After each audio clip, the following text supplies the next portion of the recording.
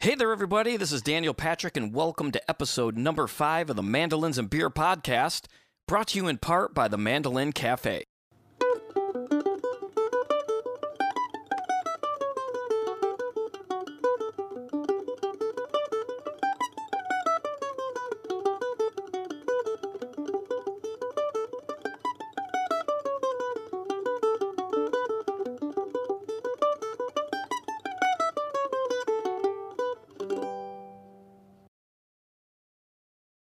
All right, and here we go with episode number 5. That little song there that I was picking through was my take on the Golden Eagle hornpipe, which I learned from Joe Walsh, today's guest, off of his Peghead Nation course.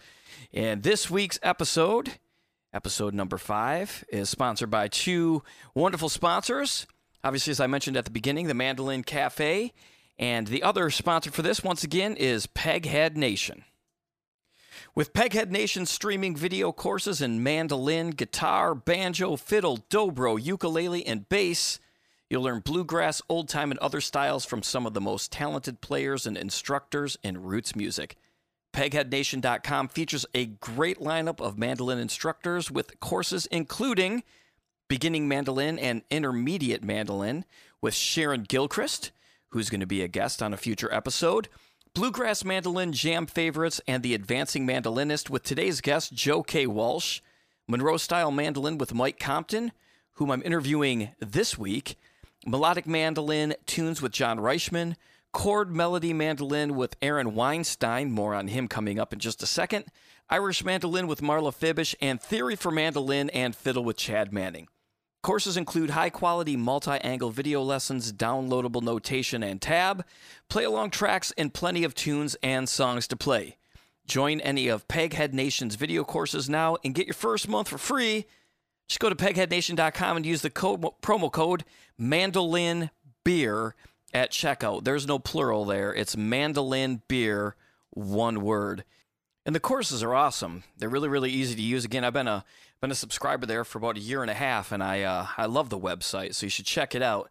As I was saying, Joe Walsh, the guest this week, incredible, and his courses are great. The Advancing Mandolinist is one of my favorites. Aaron Weinstein, speaking of our other sponsor, the Mandolin Cafe, Aaron Weinstein has got himself a brand new release coming up, and there's an exclusive interview on the Mandolin Cafe website, right on the front page there. And he's got a new album called 3x3. I'm assuming it's 3x3. It could be 3 times 3. But the sample's incredible. You can pre-order it at Bandcamp. The album comes out in just a few days on September 6th, depending on when you're listening to this. It might already be out. I would highly recommend it, though. Aaron's incredible. If you haven't checked his stuff out before, his chord melody stuff is insane. He's also actually even more than a mandolinist. I believe he's also even more known in the jazz violin world. So check that out on mandolincafe.com. Once again, proud to have both these people as sponsors. First up, our guest, Joe K. Walsh. Great conversation. What an awesome dude. I just enjoyed talking to him. I could have talked to him for hours. However, just a little bit of bad news. I did notice on Joe's social media this week, his father passed away. So if you could keep the Joe K. Walsh family in your thoughts, I'm sure that would be much appreciated. So we'll get to Joe's interview here in just a few minutes. I've got a few people that I want to thank. I've got my Patreon page up, and on there I've got two different ways you can support the podcast. I've got the happy hour, which is $4 a month, which is just kind of like a thank you, where you can donate $4 a month to the podcast and helping it carry on. And I've also got the $8, which is the craft beer level. And I came up with those prices because $4 would get me a pint at my local tavern here. Local tavern's a bar right down the street.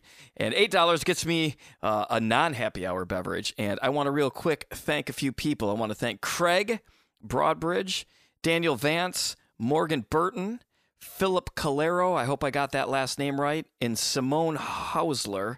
And she was actually a supporter right after the very first episode. So up there right now, I've got some videos and some tabs, and I've got 2 more going up there. One of the things I'm going to put up there this week is June Apple in the key of A and B.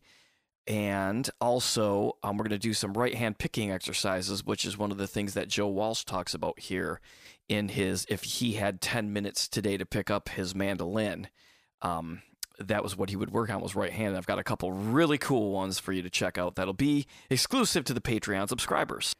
And there's also a few different ways that you can support this this podcast. You don't have to go to Patreon. You could just click subscribe on whatever platform you're listening to this podcast on. That would be awesome. You could tell your friends to subscribe, and you could also follow me on Instagram and Facebook, or tell your friends to do so. That would be awesome support. And then I also have merch available on my website. If you go to mandolinsandbeer.com, you can get some merch. And that'll be a great time to get some merch, as I am in a hurricane warning here in Charleston, South Carolina, and so I'm sure some of my gigs here are going to be canceled. Actually, I just got back from one here. It's Tuesday, 10 p.m. in the evening on September 3rd, and the island that I normally play on Tuesdays, we usually play 7 to 10, but they were closing it off at 4 p.m. to residents only.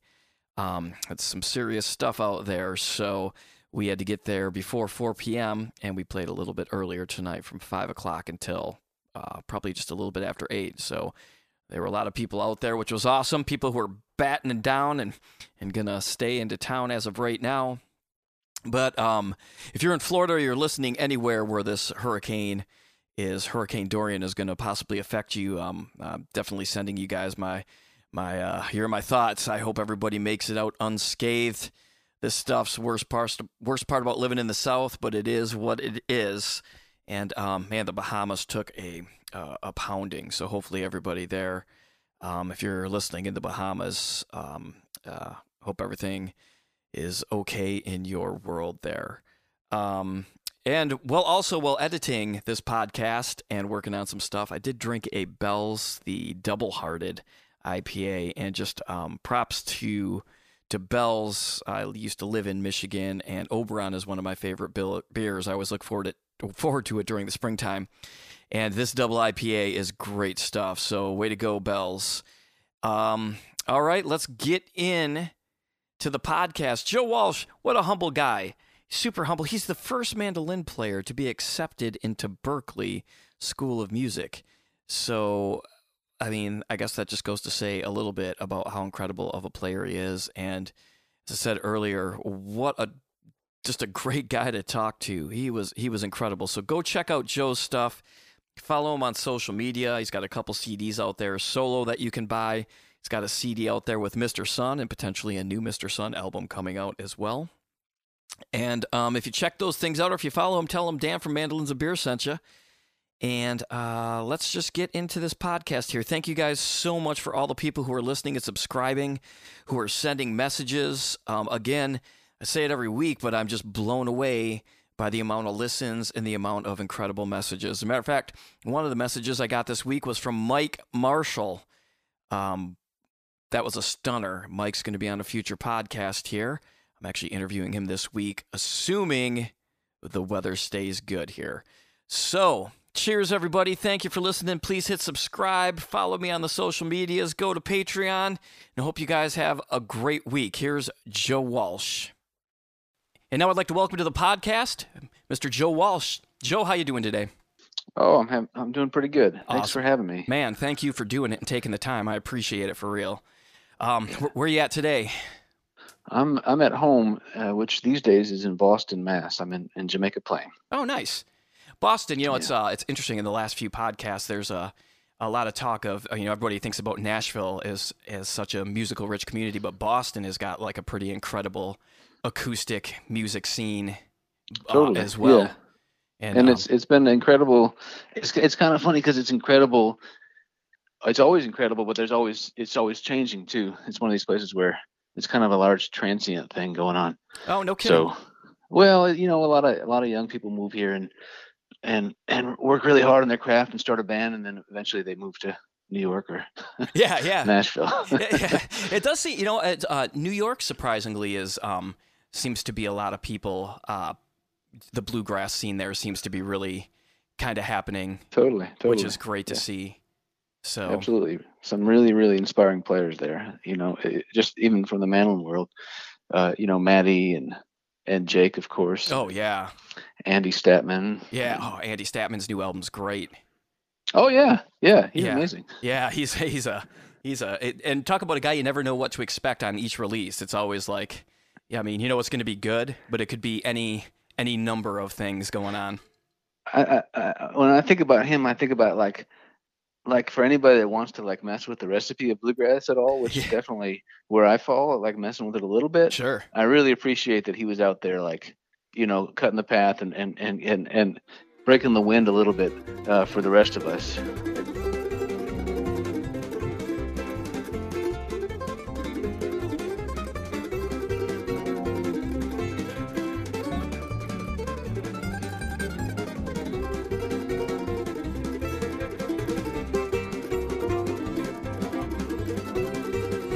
Yeah, there's definitely the community itself, as we spoke earlier, is pretty great, but there is definitely a lot of controversies around certain things. Of there's people who are just straight up, if it's not traditional, they don't have time for it. You know what I mean? Which I find is so funny. I mean, I completely understand it, because if you love something, you love something. But I think a lot of the stuff is based around, I mean, again, if it wasn't for Bill Monroe, a lot of these players that are playing some of that really out there stuff today wouldn't even, they wouldn't be doing it. It was a lot of it's based right upon that, and yeah, for sure. And I mean, my feeling is you can choose what you want to listen to and what it doesn't. I don't need to talk anybody into listening to me or anybody else, whatever. But it is when it gets to be saying, well, you can't do that. That's Right. what I chafe at a little bit. Yeah. I remember, it was a while ago, and message boards could be crazy, and I love, the Mandolin Cafe is just one of the greatest resources for mandolin out there. And some people get on there, and I forget what was years ago. Somebody had posted Thiele doing something. I mean, it was incredible, but it was like at just ridiculous speed, and somebody's like, that guy's just terrible. I'm like, that's one thing you can't say. You know what I mean? Like, totally. He's not terrible. You can't. I mean, you could say you don't like it, but you can't say he's terrible. I mean, the guy's so talented and gifted. Right. That's out of line. I can get you don't like it, but to say that he's terrible is that's like factually totally incorrect. Well, I similarly, I had a student. What's interesting is a lot of the young mandolin players that are coming up, you can't take for granted that they know Grisman or listen to him, which was a shock to me. Sure. Because to me, Grisman is like for where it all started. Oh yeah. And so to realize that some of these kids haven't really dug into him is just mind blowing. But anyways, I had this one student, and he said, "Well, I don't like Grisman." And I was like, "Well, why?" And he said, "Well, I don't like his tone or his tremolo." And you're like, "Whoa, nope, yeah, that actually factually incorrect." Yeah, I can prove that is incorrect just by you're mistaken. Yeah. Oh my gosh. Wow. Yeah, it's interesting to think too. I mean, because again, I guess it's like any style of music. Like some of these kids that are coming up, and that maybe all they've listened to is Thiele and Jake, and like all these guys who are incredible, and they probably don't realize necessarily that Thiele and Jake also have a big background in learning the foundations and the roots of where all this stuff came from. Yeah, yeah. And it's interesting just to hear, like, to think that somebody is going to begin playing something like from Nickel Creek or from the Punch Brothers. I mean, that's not that there's anything wrong with that. I can't imagine how amazing that person is probably going to be. But at the same time, it's bizarre to think that, somebody might not listen to Bill Monroe or David Grisman or say their tremolo is bad. It all starts with Nickel Creek, or that sort of thing. And that's there's certainly a lot of people that sort of describes where that's where the mandolin world started for them. Mm-hmm. Yeah, I mean that's where it started for me. Oddly enough, on a weird way about. It was just like I'd been on like a contest that was like a television show called Nashville Star years ago, and I won like the regional rounds, but I wasn't really a country music person. I mean, I loved like George Jones and Merle Haggard, but when I won the round that I was in, nobody was doing any of that stuff. They were doing like Shania Twain and all this modern country stuff, and I'm like, I don't know any of this. Oh. And I stopped at a Target, and I just went to the country section, and I'm like, I don't know what to get. And I just looked, and it was Nickel Creek's This Side was on the rack. I'm like, well, this cover looks cool. They're in the country. It says new. And so I just bought it, you know, and in the first song. Here you are. Yeah, and here I am. First song was Smoothie Song, and I'm like, what is this?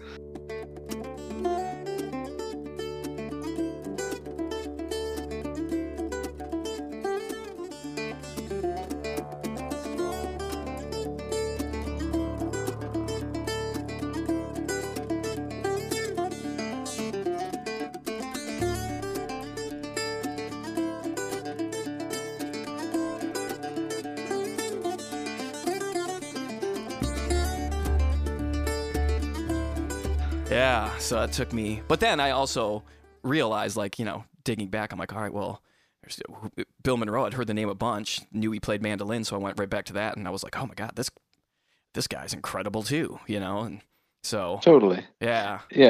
Well, I'm always curious about, like, if I like so and so, why do they play like themselves, or who are they trying to play like, and then what does that lead to? Exactly. You know.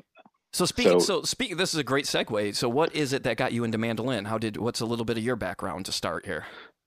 Dog, yeah, Grisman. I mean, you know, somebody in high school played me the first DGQ record. Oh, wow.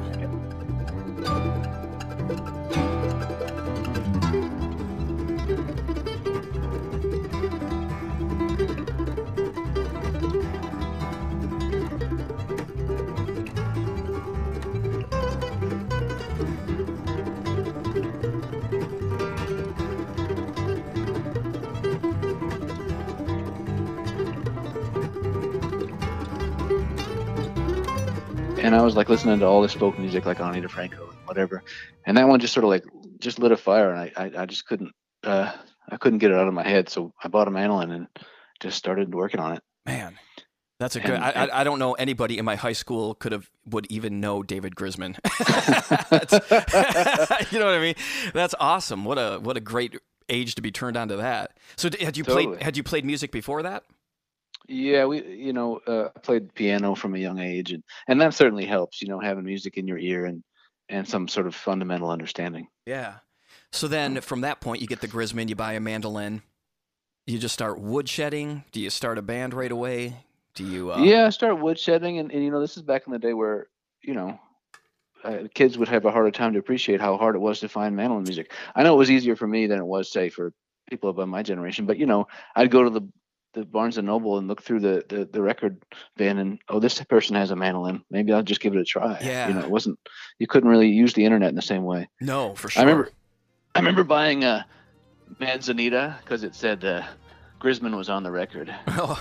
So I brought home the record and I opened it, and Grisman's like only on one track. Right. I was like, who is this Sam Bush jerk? What is this? Right, yeah. And then of course, mind-boggling music and totally life-changing record.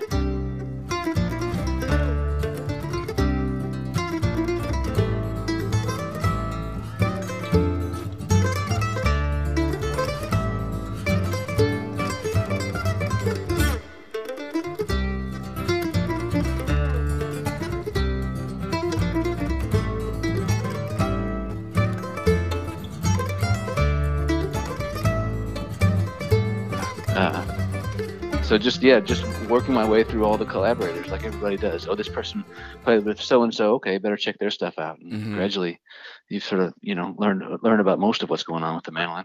Right. Yeah, Sam Bush. That's a good way to be surprised by David not being on an album, and you know, like totally. Yeah, that's awesome.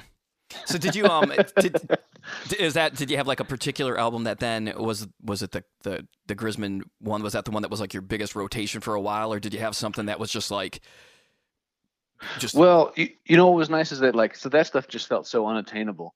So actually, like, listening to the Garcia Grisman stuff, you could sort of take it apart a little easier and like understand what was going on. So I spent a lot of time with that record and the Shady Grove and that part of the catalog where you can actually, even as like a beginner, start to learn a few of the melodies. Right.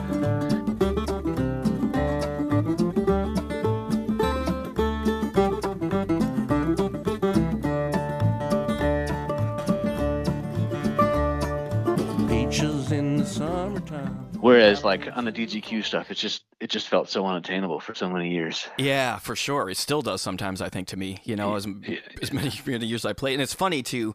I think I had Shady Grove was probably my first Grisman CD.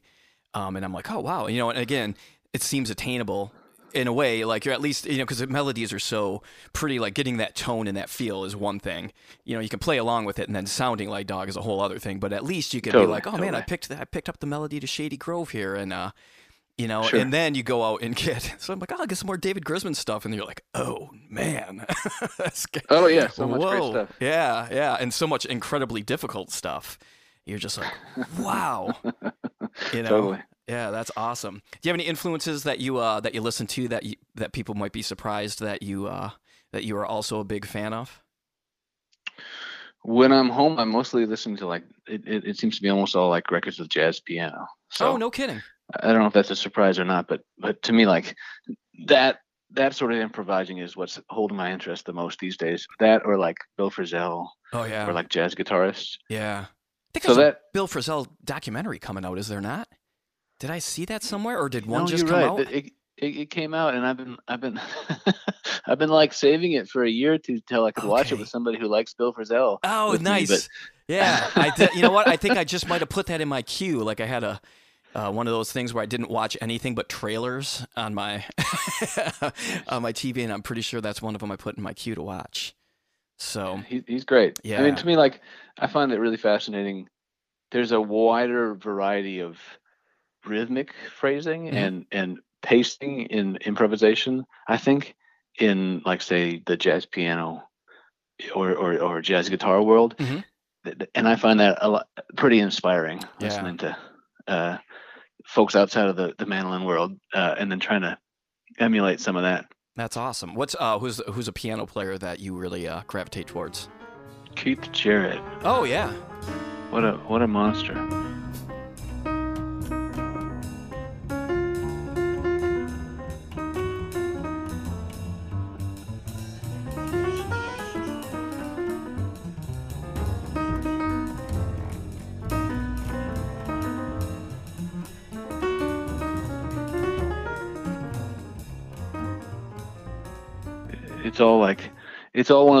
It's that beautiful thing where you can't predict what he's going to do, but after he does it, it feels retroactively intuitive. Yeah, that's so. To me, that's what you want. Right. I love. Speaking of jazz piano players, that Brad Meldau. I'm not sure if I'm saying his last name correctly or not. Yeah, you got it. Yeah, but his version of Blackbird with his trio. The best. Oh, I could listen to. I every time I hear it, I hear something new. It is ridiculous, and the way he starts it, and it's just so melodic and kind of sparse, and but where he goes with it is and there's something really cool in the arrangement of that where the bass player Larry Grenadier doesn't play anything but G for the first like minute and a half.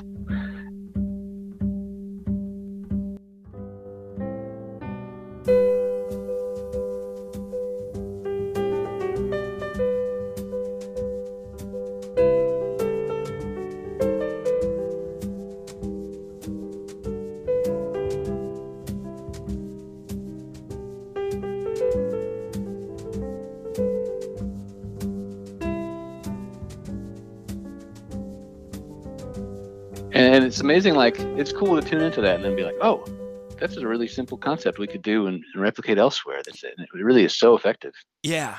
It's that's an incredible version of that song. And I love the Beatles, and so I'm always pretty picky about listening to any sort of Beatles cover, and that one blows my mind.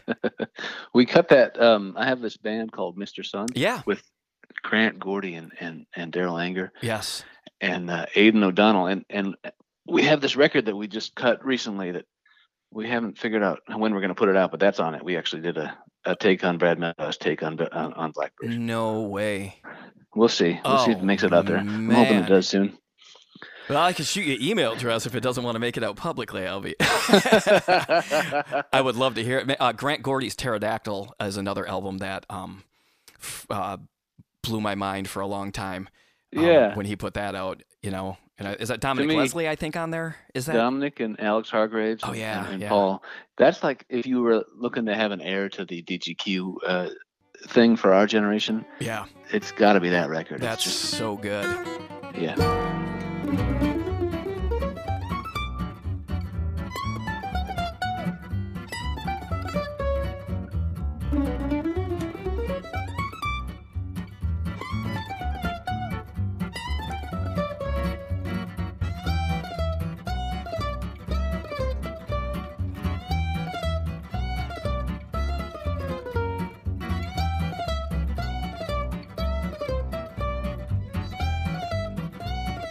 I actually, this was years ago. I actually emailed them and bought the charts off them. Oh, cool. Yeah, I was like, holy cow! I need to. This is. I'm so inspired by this right now, and then although I probably would have learned more just sitting down by ear and trying to figure it all out. But at the time, I was also working, 55 hours a week, and just trying to play mandolin. It was before. Now I play mandolin full time for the last 2.5 years, I guess. So, Well, which is pretty great. I'm pretty lucky, but I could definitely understand people who are looking for tabs or want stuff tabbed out because they want that. I mean, they want to learn something that they might not have, the time that I have to do something. I completely understand.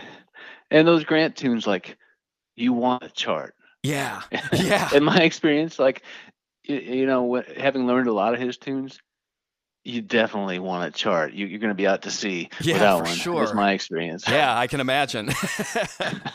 Yeah, it's so good, man. So obviously before you started playing with Grant, you probably played with some other bands. So what was after you started playing and you started some bands? Where did you grow up? I'm from Minnesota. Oh, no kidding. So I'm from Michigan. So. Oh yeah, beautiful. Yeah. So then did you start playing in Minnesota, or did you move away and start playing, or? Yeah, I had no intention of making a career out of this. I was just kind of doing odd jobs. I was a bike messenger and driving a truck and all kinds of various things in Minneapolis. And there's a really cool community at the Homestead Pick-and Parlor in Richfield. Huh. And so I just started going there every week and made some friends, and it was just a social thing. I played, a couple days a week with just people around town, and it was a really supportive community. That's awesome.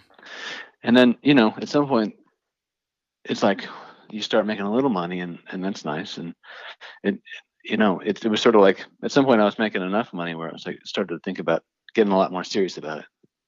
Yeah. So what's the move from Minnesota? Well, I did come out. I went out to Berkeley. Oh, okay. The music school. So, nice. So I came out and started this band called Joy Kill Sorrow with a bunch of my buds.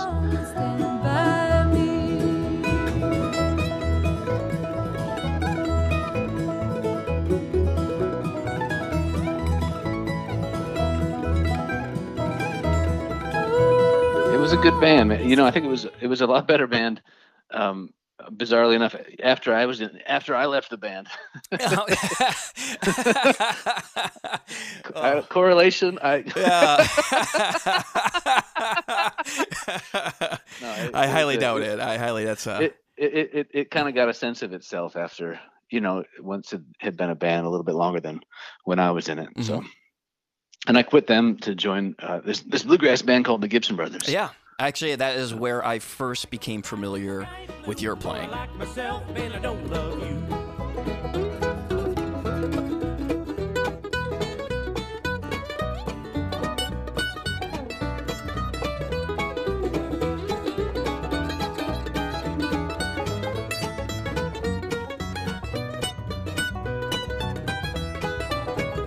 was on a Gibson Brothers CD and seeing your name on there.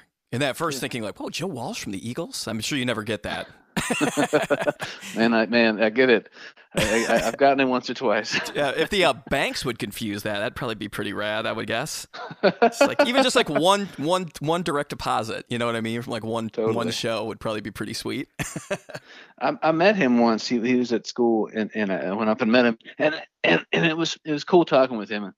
And then his wife gave me the weirdest Joe Walsh joke I had gotten yet. So no way. I said, "Hey, it's great to meet you." And she said, "Oh, it's great to meet you. It's great to be married to you."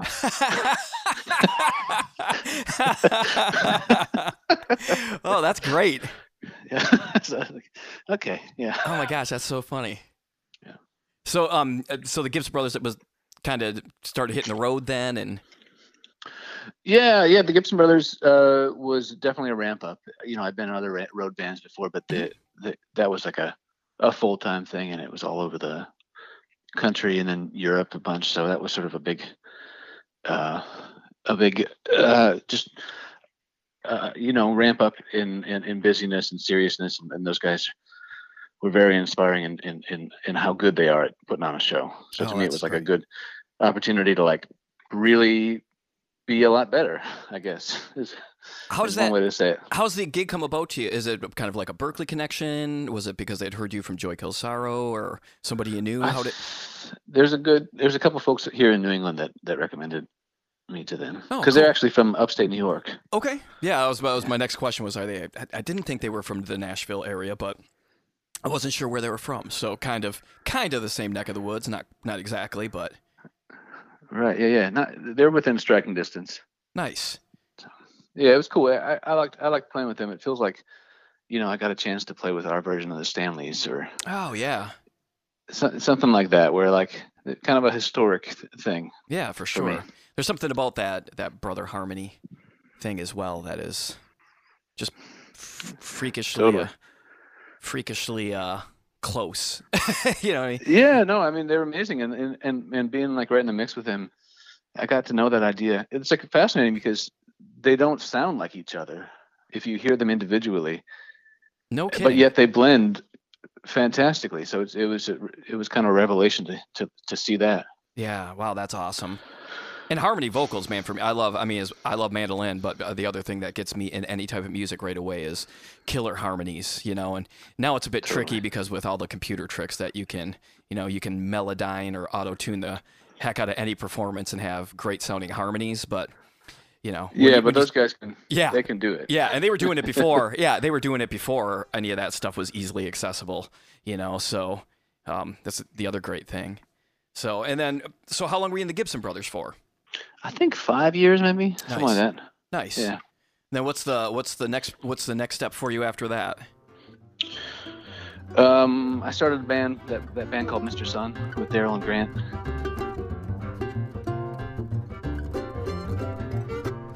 The last time we parted, I was broken hearted. When the teardrops started, they ran and flowed. And I sat and pondered about the dreams I'd squandered, and I finally wondered why it should be so. There's a lot of fish in the ocean, a lot of stars in the blue, and I got a notion I can live without you.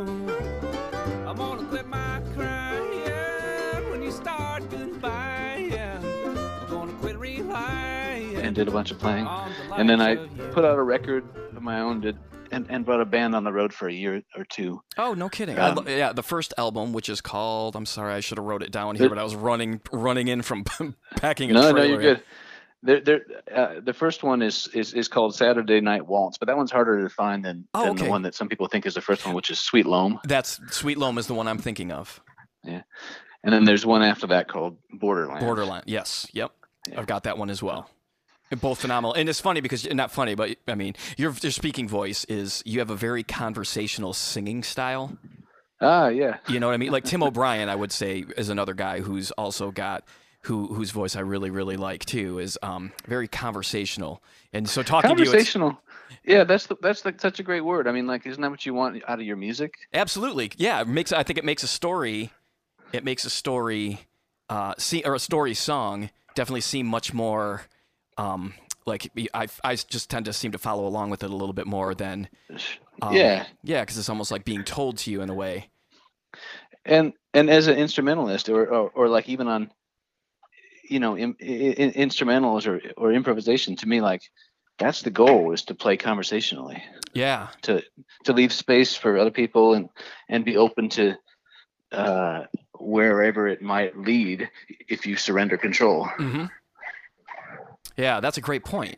So how do you find yourself approaching music that way? Because that's one thing I think that people, especially in like bluegrass jams, it seems like it would be something that would be more prevalent, because it's really everybody kind of takes a turn, and it doesn't always necessarily work out where anybody's really listening. I think where they're more worried about their break coming up. Yeah, you know yeah. what I mean? But maybe what's a way that you kind of approach it to advice wise to give to somebody who's out there and just trying to learn and trying to be more open and interesting, Well, I think. Yeah, I mean, I think you have to be willing to sound bad. That's been a theme on this podcast, man. It's true. It is true. It's if the thing that's come up on every one of these podcasts is the guys who go for it aren't afraid to fall on their face, and that's what makes them, guys and gals, I should say. The people who go for it and aren't worried about playing perfectly, they get to those magic moments, and totally where other people, if you're holding back, you're doing yourself a disservice. Yeah, and as you say, like with like all the studio trickery, perfection is attainable in a sense these days. But like there's a number of records where you could say they're perfect, but you don't find yourself going back to them. Right. Absolutely. You know, one of my favorite records is Hank Jones and Charlie Hayden playing a bunch of hymns and duets. And like it's so beautiful, and then you listen, and sometimes they're not actually hitting the downbeat at the exact same time. Right. Okay, which like you'd think that'd be a deal breaker, but apparently, the humanity's still in there, and maybe that's a part of it. Yeah. Well, I think people can feel real. You know what I mean? Obviously, people can definitely feel manufactured. I mean, people, sure. But at the same time, some people just don't care. I mean, that's what seems to sell is that manufactured stuff. But for me, I think you can really find the authenticity if you just open your ears for a minute, and even if it's not a perfect performance. Totally. And there's also the other end of that though too, where people say they're try to sell authenticity by laziness. That's good enough.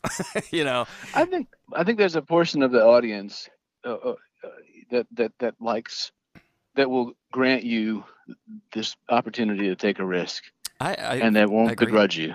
I agree. That's great. That's a great point. And hearing it from somebody like you who plays in such incredible projects, I think that's important for people to hear, because I think it's a lot of setbacks. I mean, me included, until I was willing to be like, all right, everybody starts somewhere and just go out there and do it. And realize you can have those setbacks, and those setbacks are what help you grow. That's how you grow in everything. If everything was perfect, nobody'd grow, and in music especially.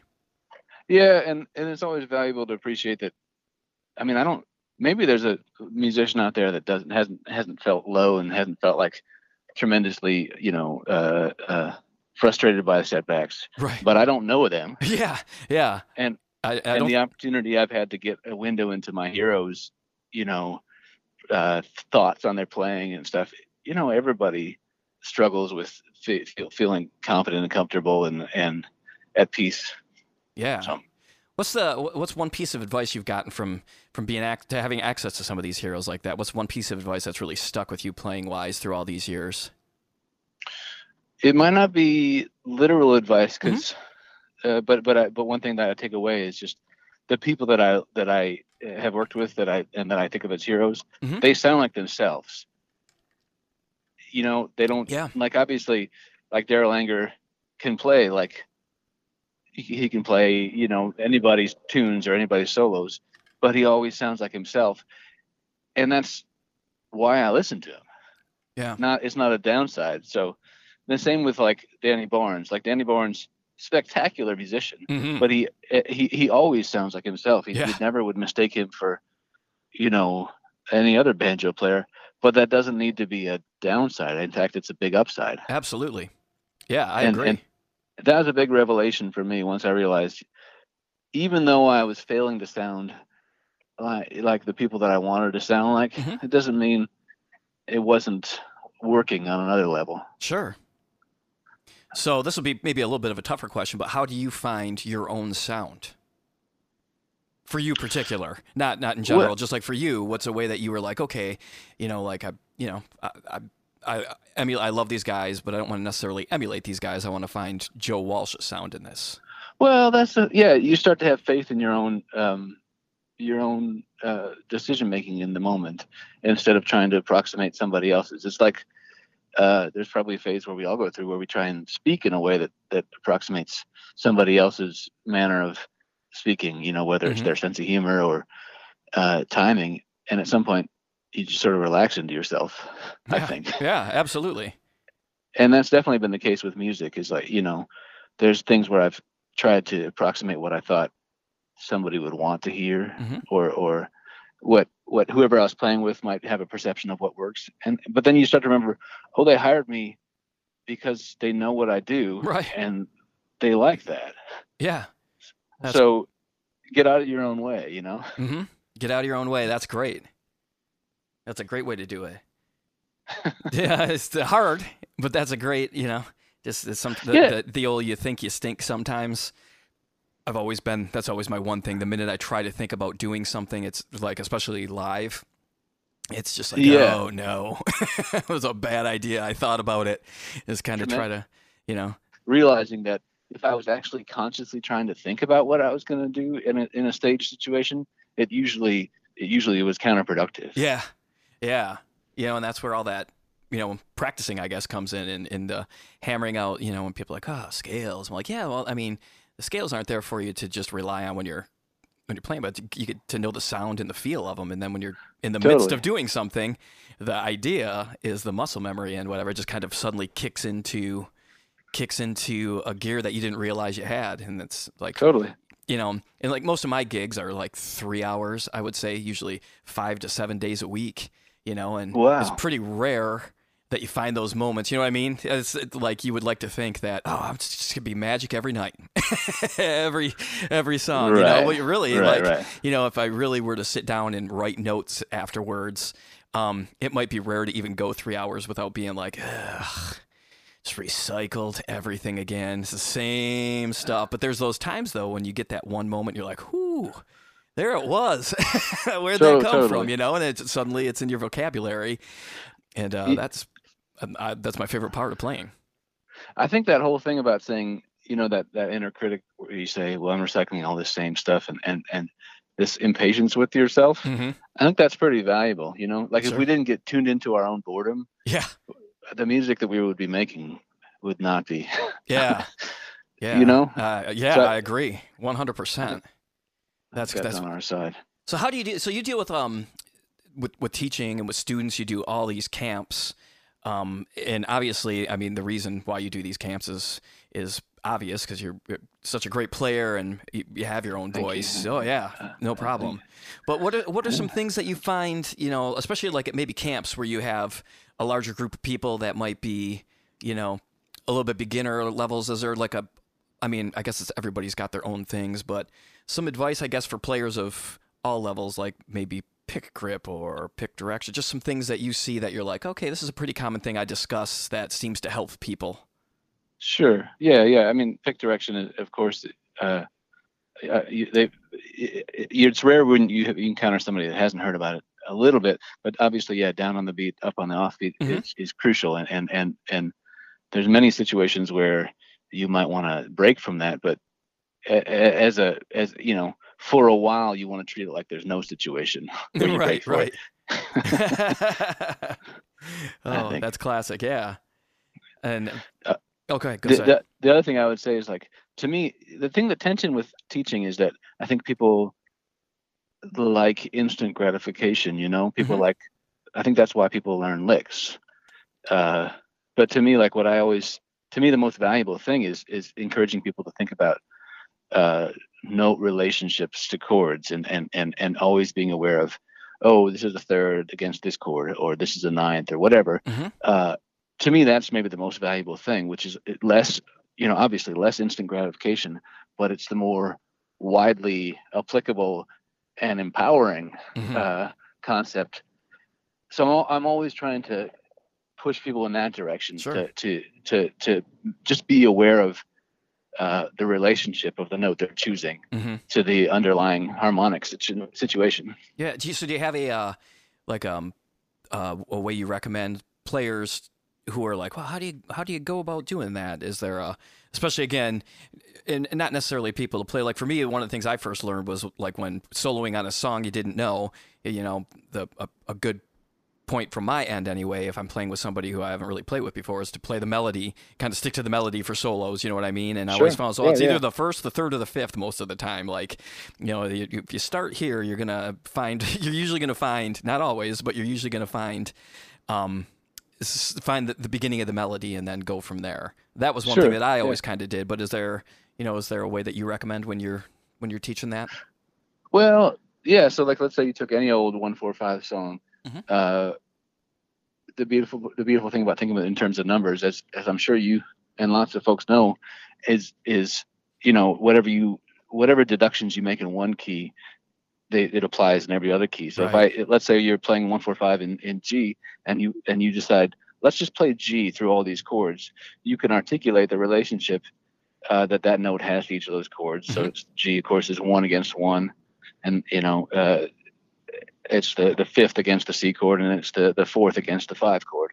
So then starting to associate, okay, well, in every key, the first note has this consonant relationship with the 1 chord, and a different consonant relationship with the 4 chord, and then a slightly ajar but not bad relationship with the 5 chord. You could do that with every note of the scale, right? You could do that with 2, 3, 4, and it's not that many notes. It's only 7 notes.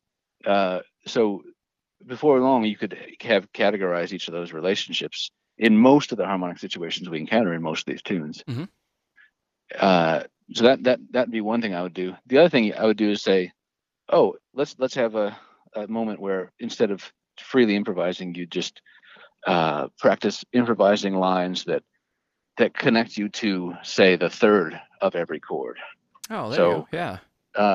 Here I am playing G, C, and D, and at the beginning of the G chord, I land on B on every time, and at the beginning of the C chord, I land on E, and at the beginning of the D chord is F sharp. But you could do that, of course, with the fifth and if you, as you get comfortable, it's valuable to be able to find the ninth on every chord, or the sixth, and being able to, you know, categorize this sound and then know where to find it is pretty tremendously valuable. Yeah, and I find even simple things like, if you know, like G, C, and D, for instance, which is again a lot of things, but even just finding, like, taking the time, even, you know, slowly to have a progression G, C, and D, and then just play the G major scale over it, and then the C major scale over the C, and then the D major scale. Even just to start, like, even if you just did that, you're soloing. Like, you would listen to yourself and be like, oh wow, you know what, I sound like I kind of know what I'm doing, because at least you're kind of leading.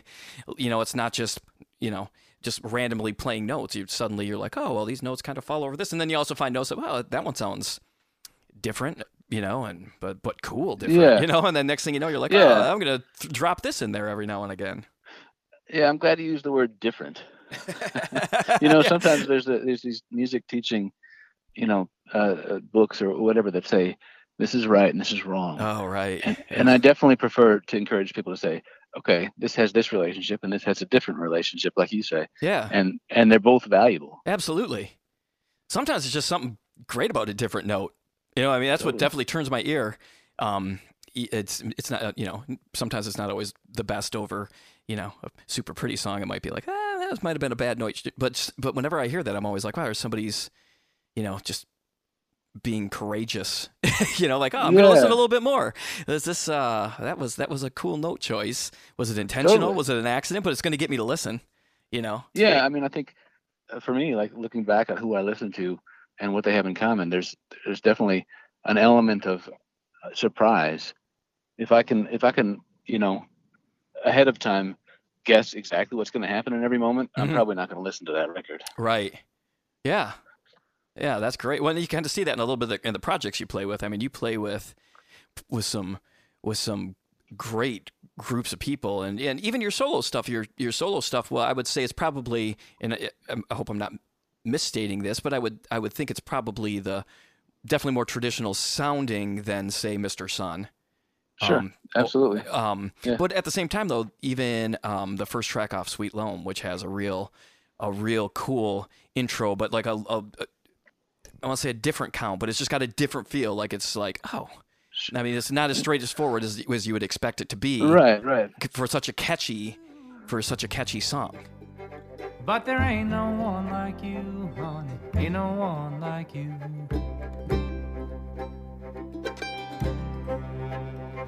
There's girls to dance and paint and sing. know all about the spiritual things. They'd be glad to show me too, but there ain't no one like you, honey. Ain't no one like you.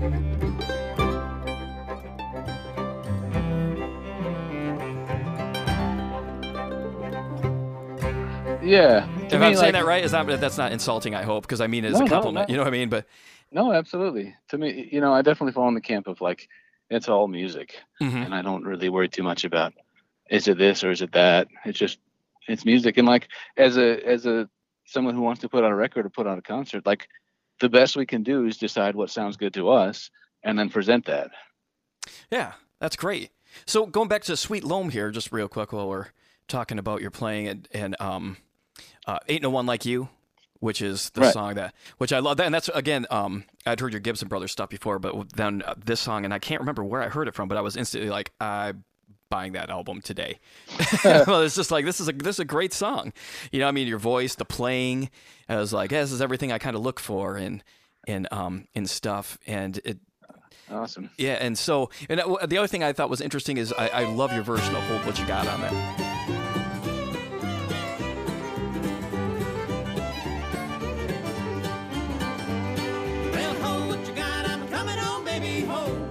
And I don't mean maybe better thinking about you, and I'm on my way. Don't sell the house, don't wreck the car. With the Gibson singing. Yeah. Was cool. Is there a reason that you picked that song of all those songs? You also do I Shall Be Released on there, correct? Right, yeah. Which is a really good version as well. And not an easy song. There's a lot of versions of that song that I could probably stand to skip over. And sure. yours gets a listen every time. Oh, so, beautiful. Yeah.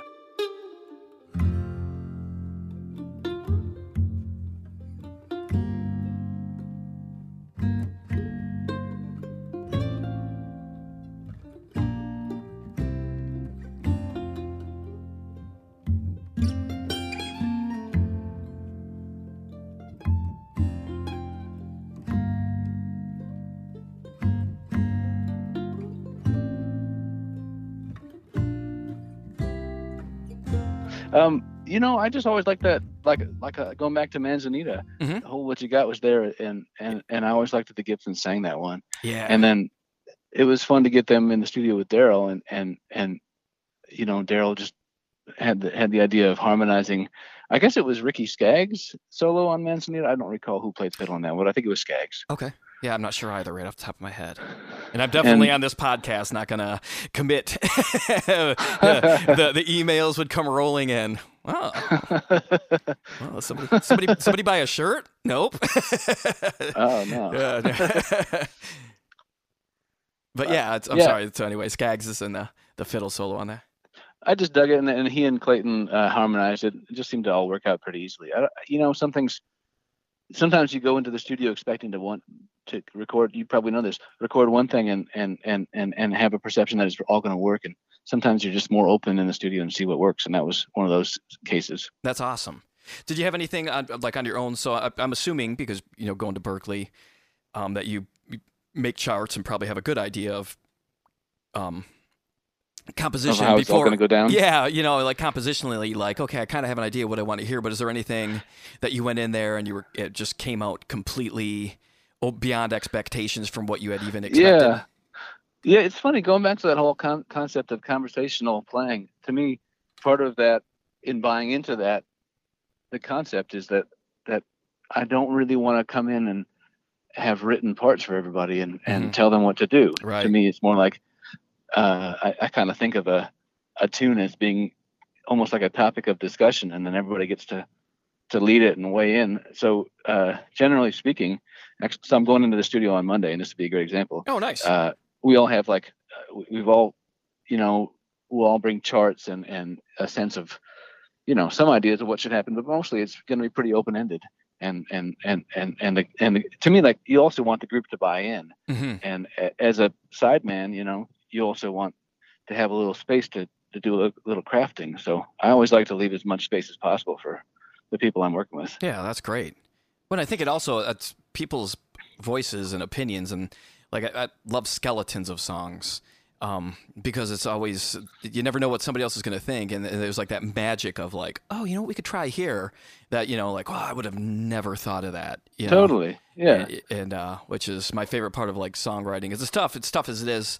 I mean, I always find anyway, that lack of confidence that's so prevalent in my musician life, you know, is like, song's probably terrible. So I have a hard enough time usually breaking it out to people. But once I get past that and then opening it up to ideas, that's always like a pretty amazing process. And if you find the right people, especially, Totally. you know, the process is magical. Not to be cheesy, but it's, you know, it definitely has its moments to do that. It's a special thing. I don't take it for granted. Yeah, same here.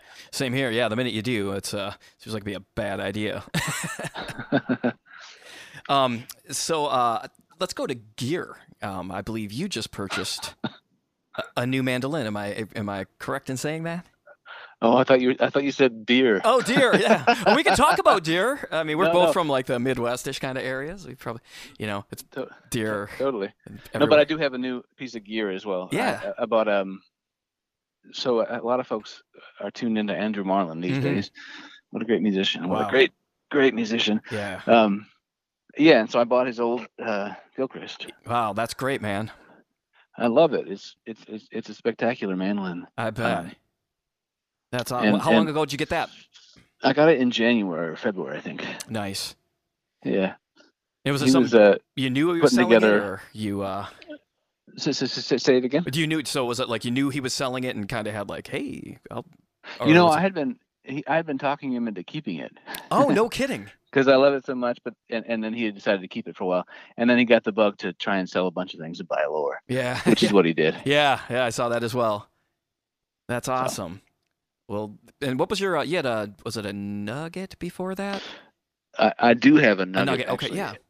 And I sold this old black this black A style Gilchrist that I used to have. I sold that, which was awesome, and it was a really cool mandolin. But yeah, I don't know. Things change. Relationships change. Yeah, exactly. What draws you to the A style? I never really bought into the idea that the F versus the A was inherently different. Like whenever I saw, say, Steffi, we used to run into him a lot on the road, and sometimes he'd have an A, sometimes he'd have an F, and it was like, it always sounded like Steffi. Yeah. You know? Yeah, for sure. Yeah, and the idea of like if you put on like Ray Legier or something, that guy, he just sounds like a fantastic mandolin player. He doesn't sound like a fantastic mandolin player who plays an A style. It just sounds like a burning mandolin player. Right. So right. I never really heard. I never bought into the idea. So it felt to me, it never felt really crucial to have an F. Sure. And that Gil was great. And this Nugget, man, it's one of the best mandolins I've ever played. It's really great. That's awesome. So like the idea that obviously the scroll was beautiful. And I remember looking at those Grisman records being like, wow, what just visually beautiful, in addition to the music. And that's cool. There's a lot of like mystique around that, but it was never a must-have kind of thing for me. Sure. That's awesome. I love, there's nothing better than, speaking of the Manly Cafe Forum, like A versus F is the best. Like 17 pages. Yeah. Like, oh my goodness. What type of, what about picks and strings and all that good stuff? So I have this, well, actually he just graduated, but one of the best students to pass through Berkeley in a long while is Ethan Satyawan. Yeah, he's a spectacular musician. And he talked me into going back to the Wiegand. So I'm using the Wiegand pick. I've been using Blue Chip for quite a while, but I think it sounds better. I do too. I've also I've gone through a bunch of Blue Chip picks, and I still have a few in my case, but I just love the Wiegand pick. I love the way it feels. I love the tone it produces. Yeah, it's great. And I love the. I mean, the Blue Chip picks are great too. I bought plenty of them. Sure. Likewise. Yeah. Which Wiegand do you use? What is it? I don't remember. Is it like a triangle or a teardrop? Or yeah, it's a triangle one. Okay, the mandolin shape, quote unquote. But I don't remember the weight. Yeah, no, it's fine.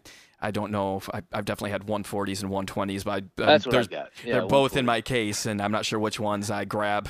You know what I mean? Like it just seems like at some point I'm like, I don't think that's the same one. Do you still find yourself though buying picks every now and again, just like some, like, wow, What about this? Not really. Really? Nice. To me, like, the whole idea of trying to have control on the instrument or like getting as close to as possible of the idea of like a semblance of control. To me, I want as few variables as possible. Sure. So even like actually changing from a broken in Wiegand to a new one is disorienting. Yeah. So absolutely.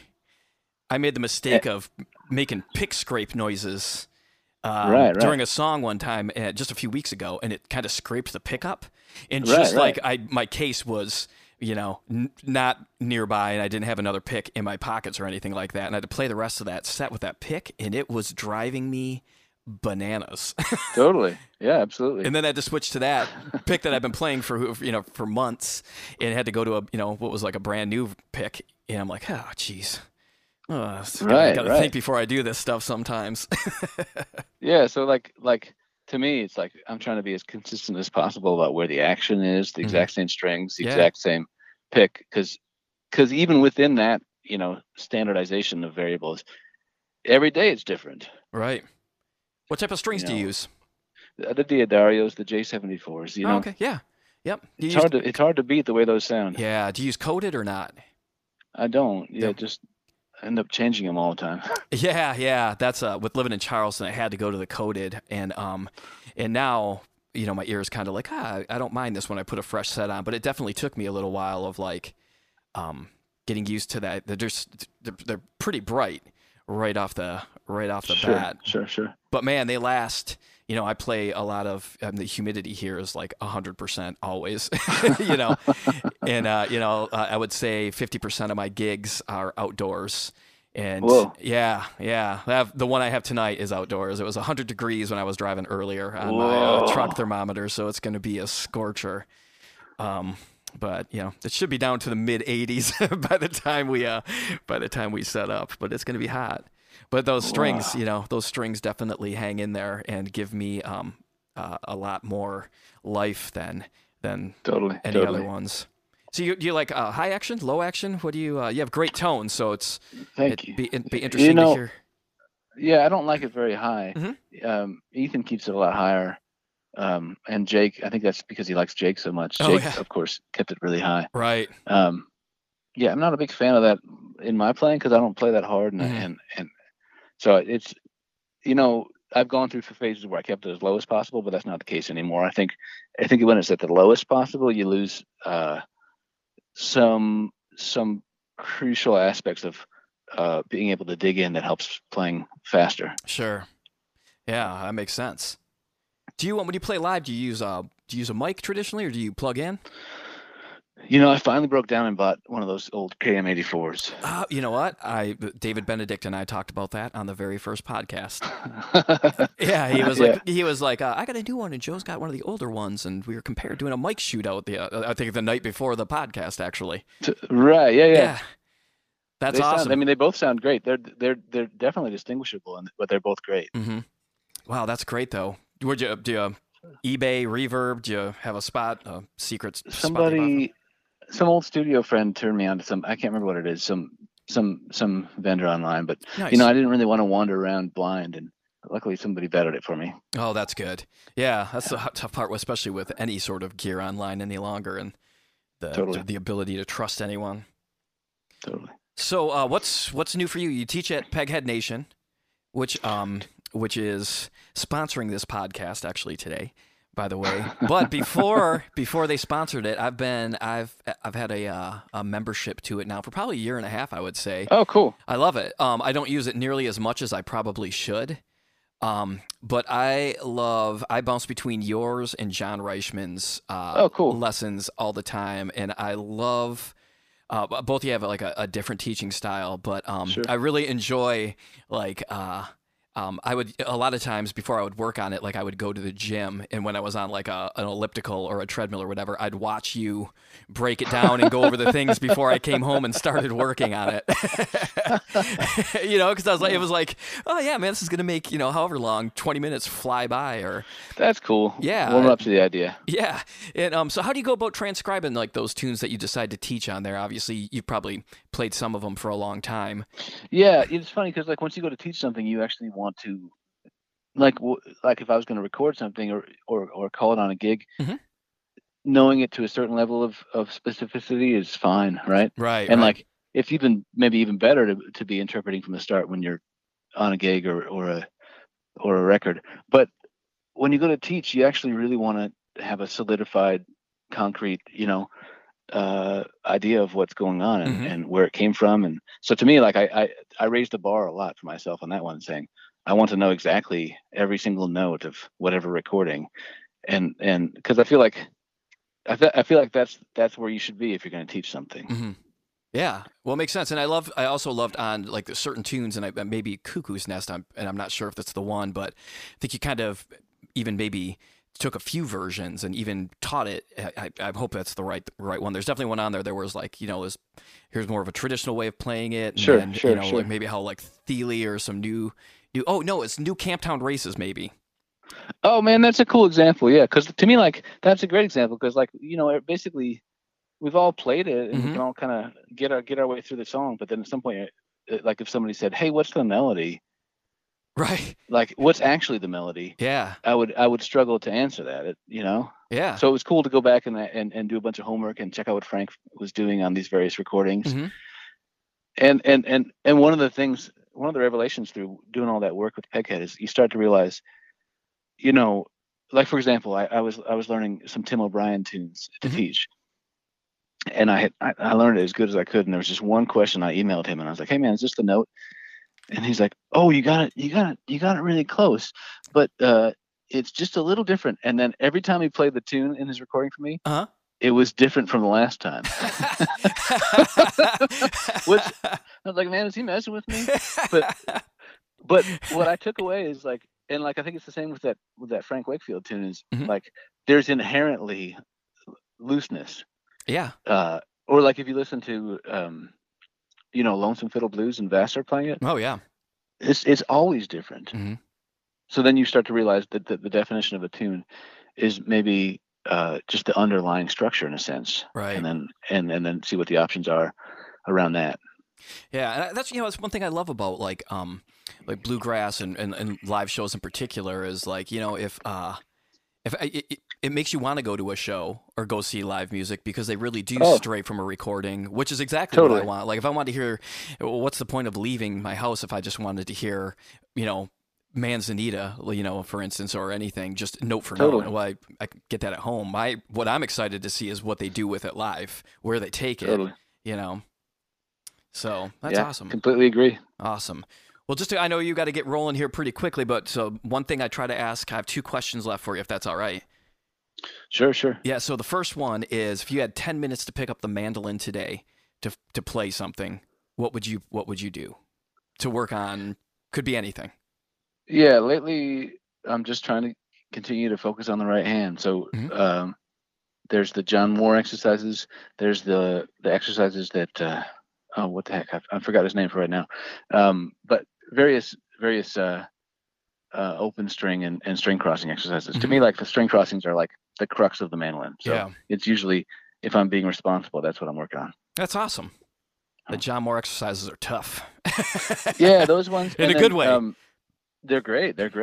And of course Mike's finger busters, and then Maddie Whitler teaches a workshop on how they practiced string crossings, and that's really valuable. Really? So is that available anywhere, or is that something you have to go to a camp for? I don't know. Somebody gave it to me from a workshop. Oh, okay, cool. So yeah. Awesome. And then beer. It is Mandolins and Beer podcast. Do you have a favorite beer right now that you that you enjoy? I think of your city, and I mostly live in Portland, Maine. I'm just in Boston for about a year or two, and I think we're kind of sister cities. And so to me, Portland, I don't know if Charleston is a great beer city, but Portland's a great beer city. It's there's over 20 plus breweries in Charleston now. Wow. Yeah. Wow. I got to get down there. Dude. Yeah, come on. I'll take you on a personalized beer tour. Oh, beautiful. Yeah, man, for sure. I'll show you all the right places, man. Well, it's a good time to drink in Portland. I'll return the favor up there. There's a Allagash White is probably the one that most people know, and that one's fantastic. Nice. Yeah. And then there's a brewery that popped up in my neighborhood called Rising Tide, which is great. It sounds like a gimmick, but it's actually great. They have this beer called Pisces that has a little seawater in it. Really? And I'm into the salt these days. And It's a salty beer. And really? It's delicious. Oh man, I wonder if they. Do you know if they distribute that? Is that anything they can, or is that maybe just like a local thing right now? I'm gonna have to do some research on that. They do can it, so yeah, I could mail you some Pisces. Man, I would be the secret on that. I'll tell you that later. That's awesome, man. That sounds really interesting. I'm pretty stoked. When I first started, so a while ago, and I don't know if you even remember, but a while ago you had emailed me. I was doing a thing called 5 Questions, where I was just reaching out to mandolin players and just like, here's 5 questions about random stuff, and I would put it on like a Mandolins and Beer thing. And the whole time when I started that, initially was like, I just want to get a Mandolins and Beer eventually brewed. And there's actually a brewery here in Charleston that's doing one. Oh man, cool! I'm stoked, and they're doing like a regular version, a nitro version, and a barrel aged version. So I'm like, man, this is awesome. So I'm pretty excited about that. So that's great. Yeah, man, I'd love to try that Pisces. That sounds interesting. Seawater, that's great. It's pretty good. Yeah, man. It sounds good. Well, Joe, thank you so much for taking the time. I really do appreciate it, man. Oh, my pleasure. Thanks for what you're doing. Thank you. I look forward to listening to the other episodes.